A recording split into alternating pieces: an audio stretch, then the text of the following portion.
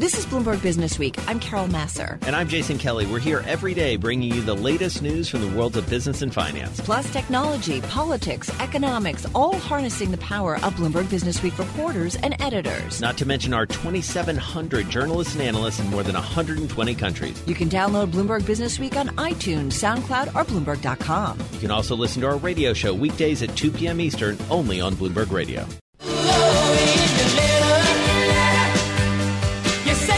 Yeah, this was a rough Monday for a lot of people.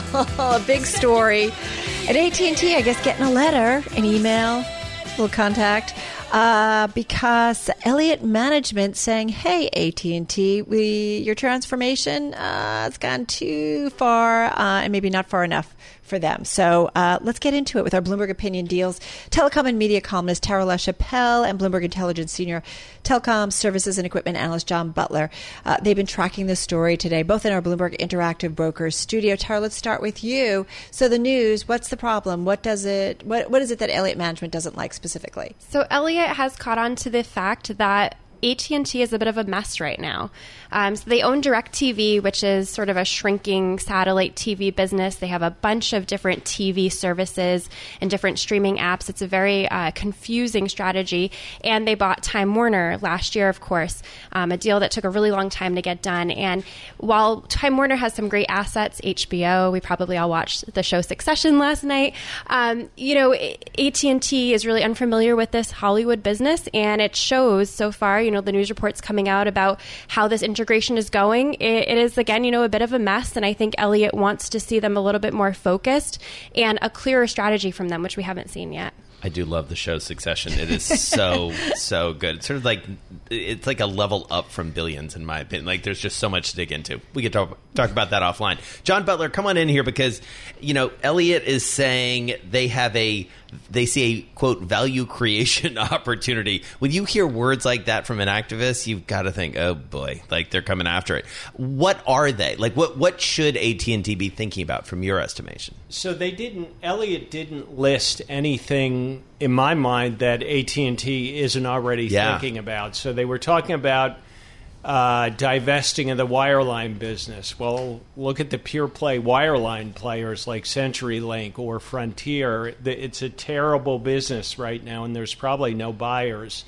They proposed spinning out the satellite business, which is not a great business either. That's stuck in secular decline. But AT&T has yet to sort of realize some of the synergies there, and I have a feeling they're using some of the free cash flow from the satellite business to pay the dividend and help pay down debt. So I'm not sure they can do that yet. So to me, the Elliott thing was in response to how the stock has underperformed over the years. They're smart guys. I'm sure they did a deep analysis on AT&T and saw some low-hanging fruit, some of which they put in the letter to sort of get the stock probably propped up again. But again, my feeling was, God, it's early innings here. I mean, integrations of this size take years, not months, and we're in the early stage. There have been some setbacks, as Tara said. But well, having said that, then, I do wonder about an activist can bring about some great change that's maybe long overdue. But in this case, according to you, John, and Tara, why don't you come back in on this, I do wonder if they're going to push AT&T to make a strategic mistake because they're under the gun and they're in the spotlight right now, and that they just need a little bit more time to integrate it all. That's always the risk, that activist shareholders could be short-sighted, and a lot of the things they say are usually pretty obvious, things that the management team are probably already looking at. But I think what this tells us, by them speaking up, it puts more attention on AT&T and more pressure on them to act more quickly. They are paying down debt. They are very committed to the dividend, which is very important as part of the investment thesis for AT&T shares. However, I think people are getting a little bit frustrated with them making it clear what this strategy is. Why does AT&T they have a lot need to be this conglomerate? They do. I mean, is this problematic? Can they manage it, John? Well, I think they can. One thing that Tara alluded to, and I can attest to this having worked at HBO, is those cultures are very different. And the highest execution risk here, in my view, is whether or not AT&T takes a hands-off approach with the entertainment business. it's a much higher variable cost business than telecom, and so the budgeting is different, the thinking about money is all different. So from the get-go, I've been like, yeah, it's an adjacent market, but it's a different business model. Can AT&T kind of roll with that? And I'm not sure they can. All right, John, a little bit of a curveball for you here, but in the minute or so we have left, give us a preview for tomorrow. We're going to hear from Apple. I know you and I have been talking about what we want to see from a watch perspective. What's the sense you get as the drumbeat gets louder that we're going to see tomorrow? So I think the focus is going to be on the new iPhones and the new iPhone camera in particular. Yeah. And when you think about what we're doing with smartphones these days, it all revolves around the camera. They're like digital cameras with phone capability, you know, with Instagram, FaceTime, Snapchat. So I think they're doing the right thing. I hope there's excitement around the tri-lens cameras, in particular on the 11 Pro and 11 Pro Max. I think those are the new names. Yeah. We'll see. And Jason, you and I are hoping for a Watch Series 5. Yes. And that has been a great product for them. So I think if they updated it, which I don't think they will, but that could be a surprise. If they did, I think that would be a good development. And Tim Cook, it feels like he's been investing a lot in that part of the business. All right, he has. John Butler, thank you so much. Our BI analyst on telecom services and equipment, and Tara LaChapelle deals telecom and media columnist for Bloomberg Opinion. Here comes a robot with electric brains. So by one estimate, the global surgical robot market is expected to grow at around 11% over the next 5 years annually, with a forecast of more than $10 billion by 2024. That's kind of bananas. I mean, that's really fast growth. I mean, accelerating really quickly. Yeah, Go if on. you think about kind of overall growth. Just marveling. I love when you marvel. Let's get into it and find out exactly what's going on in this area. Robert Cohen is with us, Vice President of Research and Development, Chief Technology Officer at the medical device maker Stryker, in our Bloomberg Interactive Broker Studio. They are based in New Jersey. Nice to have you here with us. Well, thank you for having me. I got to say, the conversation we were having before we got going was a lot of fun. Tell us a little bit about what's going on when it comes to robotic surgery, where we are, the kind of growth. And you were saying that it makes a difference in terms of patient recovery. Yeah, if you think of the technology and you think how technology has benefited healthcare, in a specific orthopedics, where you talk about joint replacement, artificial hips, artificial knees, we are now living in a day of individualized medicine. A patient's expectation is higher than ever before that they could return to normal activity faster, sooner, and better. So to actually put an implant in to get that personalized level of medicine, we need an accuracy and precision that we never had before. Let's take your total knee for an example. Your total knee is a very complex structure. The way you bend, the way you get out of a chair, the way you may get off a floor, the way you walk upstairs. That specific location of that total knee replacement implant relative to your needs and your anatomy, now we have instruments that can plan better and help execute that plan better with the surgeon. And so how does it work? What does it do more precisely? And maybe that is exactly it. It's the precision that a human being just can't do. Well, we're also providing the surgeon more information on that patient. So preoperatively, a patient will get a CT scan and a three-dimensional model of that person's anatomy will be created. From that model, preoperatively, the surgeon will help locate the implant relative to the structure of that patient's anatomy. That plan is then taken intraoperatively. Now the surgeon can assess that patient's flexing of their leg back and forth, and that surgeon can modify that plan with more information than they ever had before on that patient. And only then the plan is locked into place. And robotic-assisted surgery, with the surgeon still holding the cutting instrument, the robot guides the surgeon to execute that plan exactly with precision and accuracy that we never had before. That's what I wanted to ask you, because I think, Robert, there's some visions of, oh my God, it's, the physician isn't in the, surgical room anymore. It's all done by robots. But it's really kind of working hand in hand, correct? Oh, correct. You should just look at the robot as another, essentially, a power instrument that's in the operating room to assist the surgeon. The surgeon is still doing the plan. The surgeon is still assessing that patient's needs. The surgeons now is afforded the opportunity to assess that knee motion in the operating room before a plan is confirmed and finalize the location of the implant And then I said, lock in that, and now the robot executes that plan with the surgeon driving the power instruments. Because part of this is about protecting the parts of the knee that essentially don't need to be fixed, or you certainly don't want to mess with, right? We're talking about the soft tissue and other elements that can essentially get damaged just in the course of the surgery. Yeah, that's a great point. In fact, when you look at a patient's mobility, it's not just bone, isn't it? It's the collateral ligaments, right? Posterior cruciate ligament, lots of different soft tissue structures. So with this robot at Stryker, the Mako robot, this is a very unique robot. This robot, we write the software, we design the robot, we build the robot. This is a robot that nobody else has. And because of the way we program it, we can limit the migration of the cutting tools to assure there is no disruption and trauma to the soft tissue, so a patient feels better sooner. Right. Who has access to this? I mean, how many hospitals are using surgical robots here, like yours? So as an example, right now we have 600 robots placed around the world. We cleared 87,000 Mako procedures in 2018.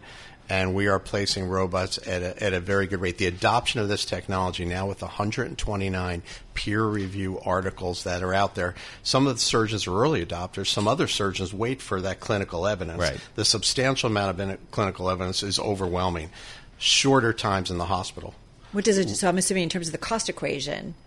Well, it's a capital equipment purchase that hospitals do, just like a hospital buys a CT or MR. But it's the same implants that we provided on the shelf before, that we have clinical experience. The story here is about putting that implant where that specific patient needs that implant.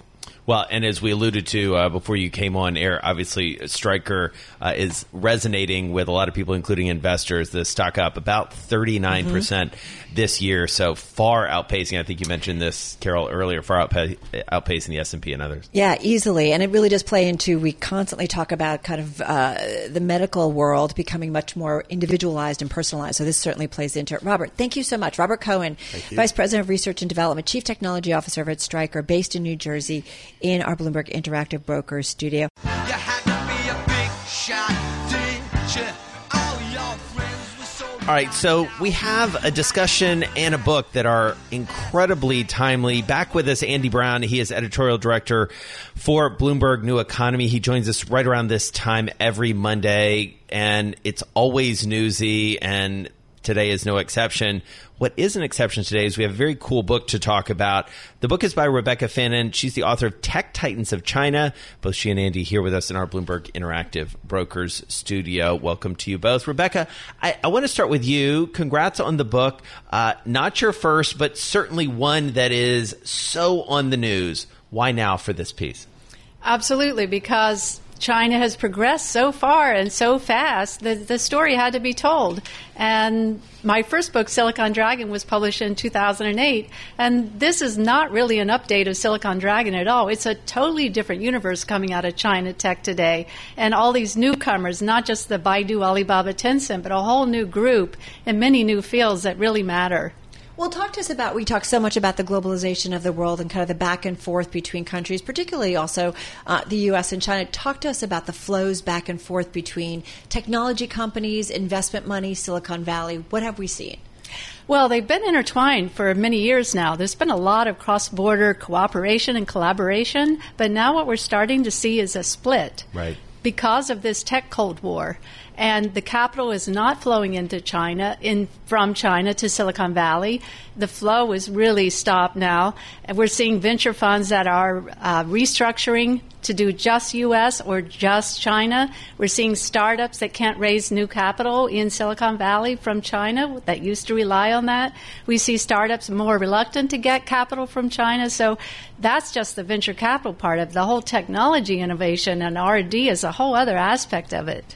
Well, and Andy, come on in here, because this is an idea that we've been talking about quite a bit, that not only is this happening, but this has incredible implications in the short term and in the long term. This is a radical change. Sure, a radical change with real dangers, risks for the U.S. economy. And we've talked about the auto industry, where the Chinese car industry is bigger than the U.S., Germany, France, Japan combined. And if, in new energy space, if in autonomous driving space, U.S. technology is not going to be allowed to be exported, you're looking really at the marginalization of the U.S. auto industry. Well, and what's interesting too, Andy, you've talked about, I think we've talked about this in the magazine, if you think about standards being set, when you've got such a huge market like China, Rebecca, I mean, they could ultimately be setting the standards for future tech, or already are. We think about 5G, we think about EVs and all this stuff. Yeah, no, we're starting to see this split in standards, and we are starting to see China leap ahead in many other sectors, such as the electric vehicles sector. China is the leader in drones, and I think that we're only at the beginning of this now, and it's just going to escalate. China's going to become much more dependent on its own technology. They are going to have to, because they cannot get the components and the technology know-how that they've had from Silicon Valley for years. That's stopping now, and China is going to become much more self-reliant. I have a question for you, Rebecca. So when you talk about tech titans, traditionally you've been talking about Tencent, Alibaba, Baidu. These three titans were more or less confined to the Chinese market. Now you have a new titan, ByteDance, right, with TikTok, which has really taken the U.S. by storm. Is this an exception, or is this a trend? I think it's a trend. We're going to start to see Chinese companies going global. TikTok is showing the way. They have a Chinese version and a Western version, and that's showing the way for other companies coming out of China. Alibaba, Tencent, Baidu, they really have not been that successful in taking their products and services outside of China. They have gone into Southeast Asia. Southeast Asia is much more similar to China than the U.S. market is. So that was a logical step for them to go into Southeast Asia. But this whole Western world is a different animal. Could we see, this is a question for both of you, but Rebecca, I'll start with you. Do you think that we could see some resistance to that sort of expansion?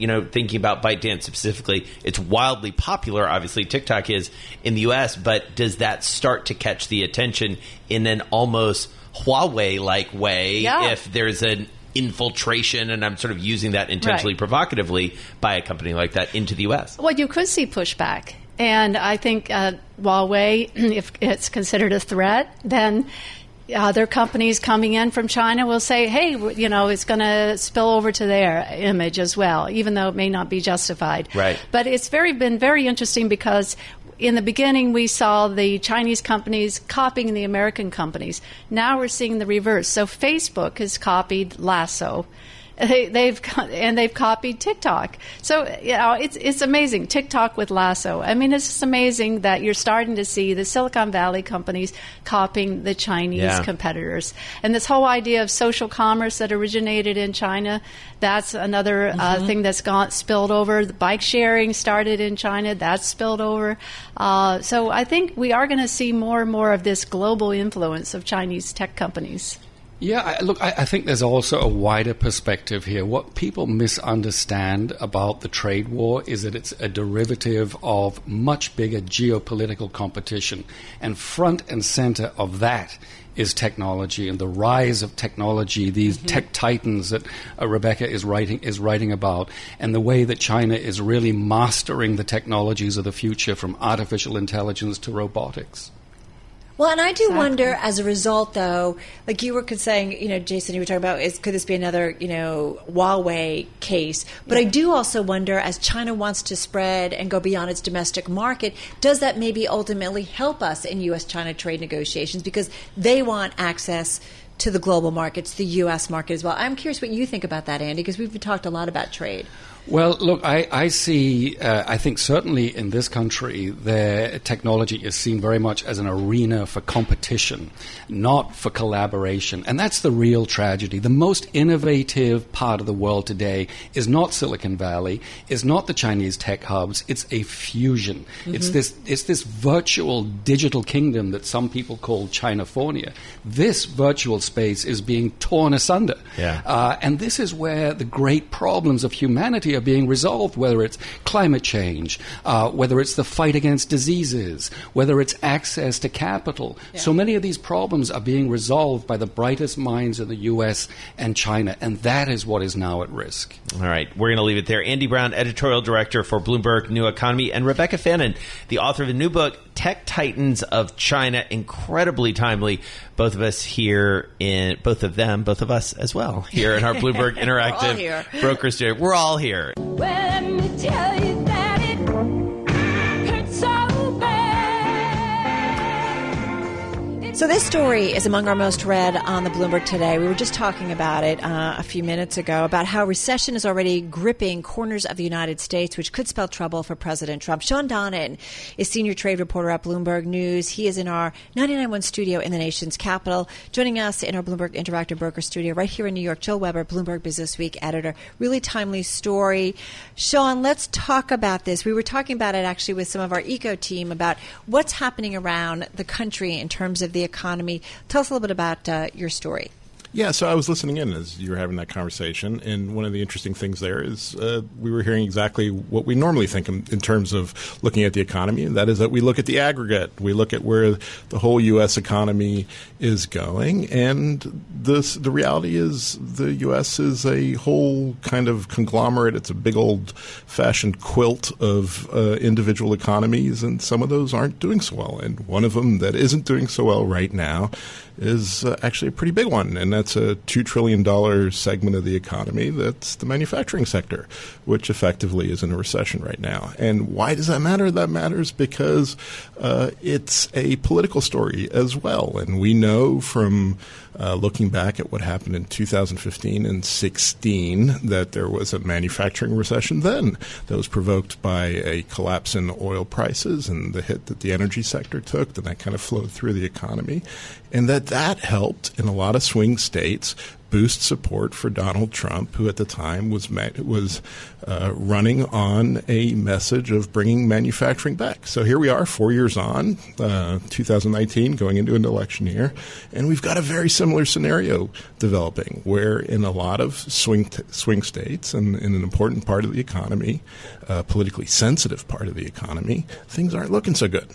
And so Joel Weber, editor of Bloomberg Businessweek, come on in here because this is a story, obviously, the magazine has been following very closely. How do you read a story like this, especially because it's going to level down? And I think that's the most important thing. I think what Shawn really does incredibly well in this story is this combination of data and narrative, which we kind of talked about on an email thread, patting him on the back earlier.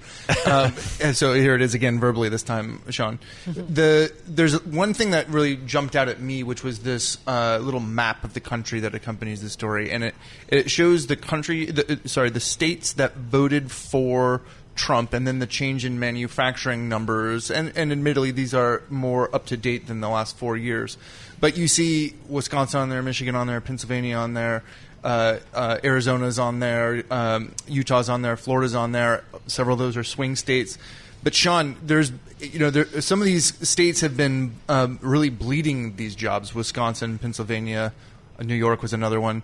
But other states have actually performed pretty well. So what accounts for that juxtaposition? Yeah, so a lot of it is the energy boom. If you look at Texas, Texas has been absolutely going gangbusters right now, and you've had a big growth in manufacturing jobs. And that's the inverse of what we saw in 2015 and 16, where the relatively high oil prices, also what we've seen in terms of the shale sector there, is just really helping the local economy. And it's boom times in Texas. But if you go to Wisconsin, if you go to Brodhead, Wisconsin, where I went for the story, a little town of 3,000, there's a factory there run by this company called Cohen, and Cohen laid off 250 people for 2 weeks over the Labor Day holiday, and those 250 people are going to have another week off that they don't want at the beginning of October, and that company is really gone through some tough times right now.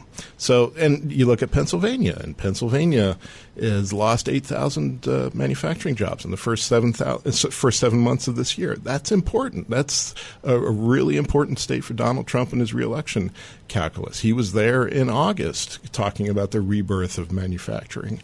So, how this plays out over the next year, and I think that's the really important question here, is where are we going from here? And you talk to a lot of CEOs. I talked to the CEO of Cummins, the big diesel engine maker. The Cummins one, I think this is particularly interesting. And you see, and he's looking at, he sells 40% of his engines in China right now.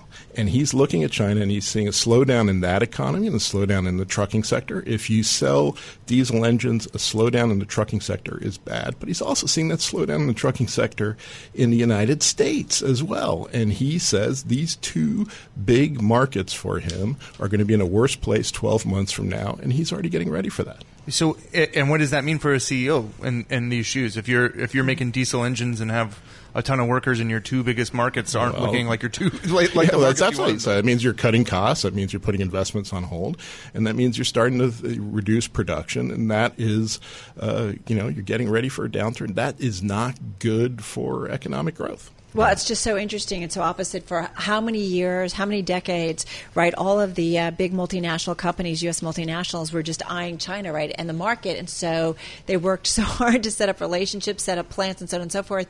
And now you got to go in the other direction. I just think of the implications for jobs and that economic growth, right. like Shawn mentioned. Like that will be, this is one of the early indicators that we should continue to monitor as we head into, it's going to be an interesting year for sure. It's a great story. Shawn Donnan is senior trade reporter for Bloomberg. Check that out in the upcoming issue of Bloomberg Businessweek. It's online and on the Bloomberg terminal already. Thank you to Shawn, as well as Joel Weber, editor of Bloomberg Businessweek. We'll see you tomorrow up at Columbia. I'm driving in my car. I turn on the radio. How about you let me drive? Oh, no. Who's gonna drive you home? Honey, please, I'll do the driving. Drive on. Excuse me, I want to drive. Just drive, baby. It's the question that drives us. We can reach our destination. This is the Drive to the Close. That funky music will drive us till the dawn. On Bloomberg Radio. All right, it's time to get you toward the close, the drive to the close, we call it. Joining us, back with us, Shawn Cruz, manager of trader strategy at TD Ameritrade, joining us on the phone from New Jersey. Shawn, great to have you back with Carol and myself. Thanks for having me on. All right, so I want to jump right to one of the big stories of the day, certainly capturing a lot of our attention here at Bloomberg and our Bloomberg customers, and that is Elliott Management and AT&T. So interesting, a little bit provocative there in the letter. We were just actually, as an aside, joking with our activist reporter Scott DeVoe last week about how it's like, activists seem sort of like kinder and gentler these days. That wasn't so kind and gentle today, what they were talking about with AT&T. What'd you make of that? Yeah, I thought it was interesting to see them come out, and they were very pointed in their criticisms of how AT&T has been run lately. I do think if you're an investor or anybody taking a look at this company, I don't think it was too big of a surprise that they are coming out and saying you need to do something with this DirecTV business when you're watching that just bleed subscribers quarter after quarter and being a weak spot. I think what they're saying is appropriate. I think investors initially at least liked what they heard, and that was we need to just refocus this business and really start focusing on execution and firing on all cylinders because they do like the core assets. And I think if you're looking at the space they're going into in the general direction they've been taking those core assets, there is a lot of opportunity there. So if they can refocus and streamline, there's a lot of value to be unlocked for their investors. Hey, Shawn, what kind of trading flows are you guys seeing? What kind of investor interest in committing new money, backing out of more riskier plays, maybe moving into safer plays, or vice versa? What are you guys seeing at TD Ameritrade? Yeah. So today we put out the TD Ameritrade IMX, which tracks activity from our retail client base, and we did see them start to go back into equities. We did have them step back a little bit, and we had some pretty big bouts of volatility. But this past month, we did see them move back into equities overall. And what was interesting was with the way they chose to go back into some of these names was they bought some of these names on weakness. And so we saw Microsoft had a little bit of a pullback. TD Ameritrade clients went in and were scooping up some Microsoft. We saw them do something similar with Amazon as well. So they're trying to find areas to put money back to work, and it looks like they're trying to buy some of these stocks that have gotten a little bit beaten up over the past couple months. So Excuse me. So it seems like it was a long time ago. It was actually just Friday that we got the latest jobs report. As you've been able to sort of synthesize, digest that, especially as we get closer and closer to that next Fed meeting, how are you feeling about the employment levels, wages, generally, that sort of employment part of the equation? So looking at manufacturing, that came in, I want to say about 3,000 was the number for manufacturing, a little bit soft. And if you look back to the last time we had this sort of soft number out of manufacturing, I look at the diffusion index, which kind of gives you an idea of the breadth of hiring in a sector. And in May, we saw it pull back to 50. So we're kind of right there straddling that line of being below 50, where it's considered a little bit more of a decelerating or contractionary reading. This time it pulled back still into those lower 50s, and we saw another weak print. So what's concerning out of that number is if you look at new orders, you look at some of the other things you saw in the recent ISM manufacturing index, it doesn't look like there's going to be a recovery in manufacturing forthcoming as long as we have this overhang from these trade disputes going on. So I don't expect a rebound out of the manufacturing sector anytime soon. So it's really on the consumer, I think, to carry us. And if you look at the most recent GDP report, got about a little over 3% came from the consumer. So a lot of strength in our GDP coming out of the consumer. If you look at the aggregate income measure that we pull out of the jobs report, still trucking along pretty well. We got consumer credit today. Consumers are still going out there and borrowing. So it looks like, at least for the near term, the consumer is going to continue to carry weight for the economy. But I think this retail sales number is going to be very important Friday because it's the last real look we get at the consumer before the Fed meets next week. But is the consumer going to continue to carry the economy by taking on, more and more consumer credit? Like we got the number just about 50 minutes ago, and it looks like consumers are aggressively taking on more credit to continue their spending. Is that problematic in this low rate environment? Is everybody just getting a little too comfortable, and that down the road this is going to be a problem? That is certainly something I would be keeping an eye on. So I'm going to look at the savings rate moving forward and see what's going on. And that is, are they going out there spending, levering up with some of the income that's still coming in pretty solid? If you look at that index of aggregate income, in January it peaked out at about 6% year-over-year growth, and it's been slowly backing off month after month. Got a little bit of a rebound, so you're still seeing solid growth in terms of aggregate income that's exceeding inflation. So it's growth in real aggregate income, but you do want to see them maybe start to save some of that away, especially given what we've seen in a lot of the consumer sentiment reports, and that is in their expectations components.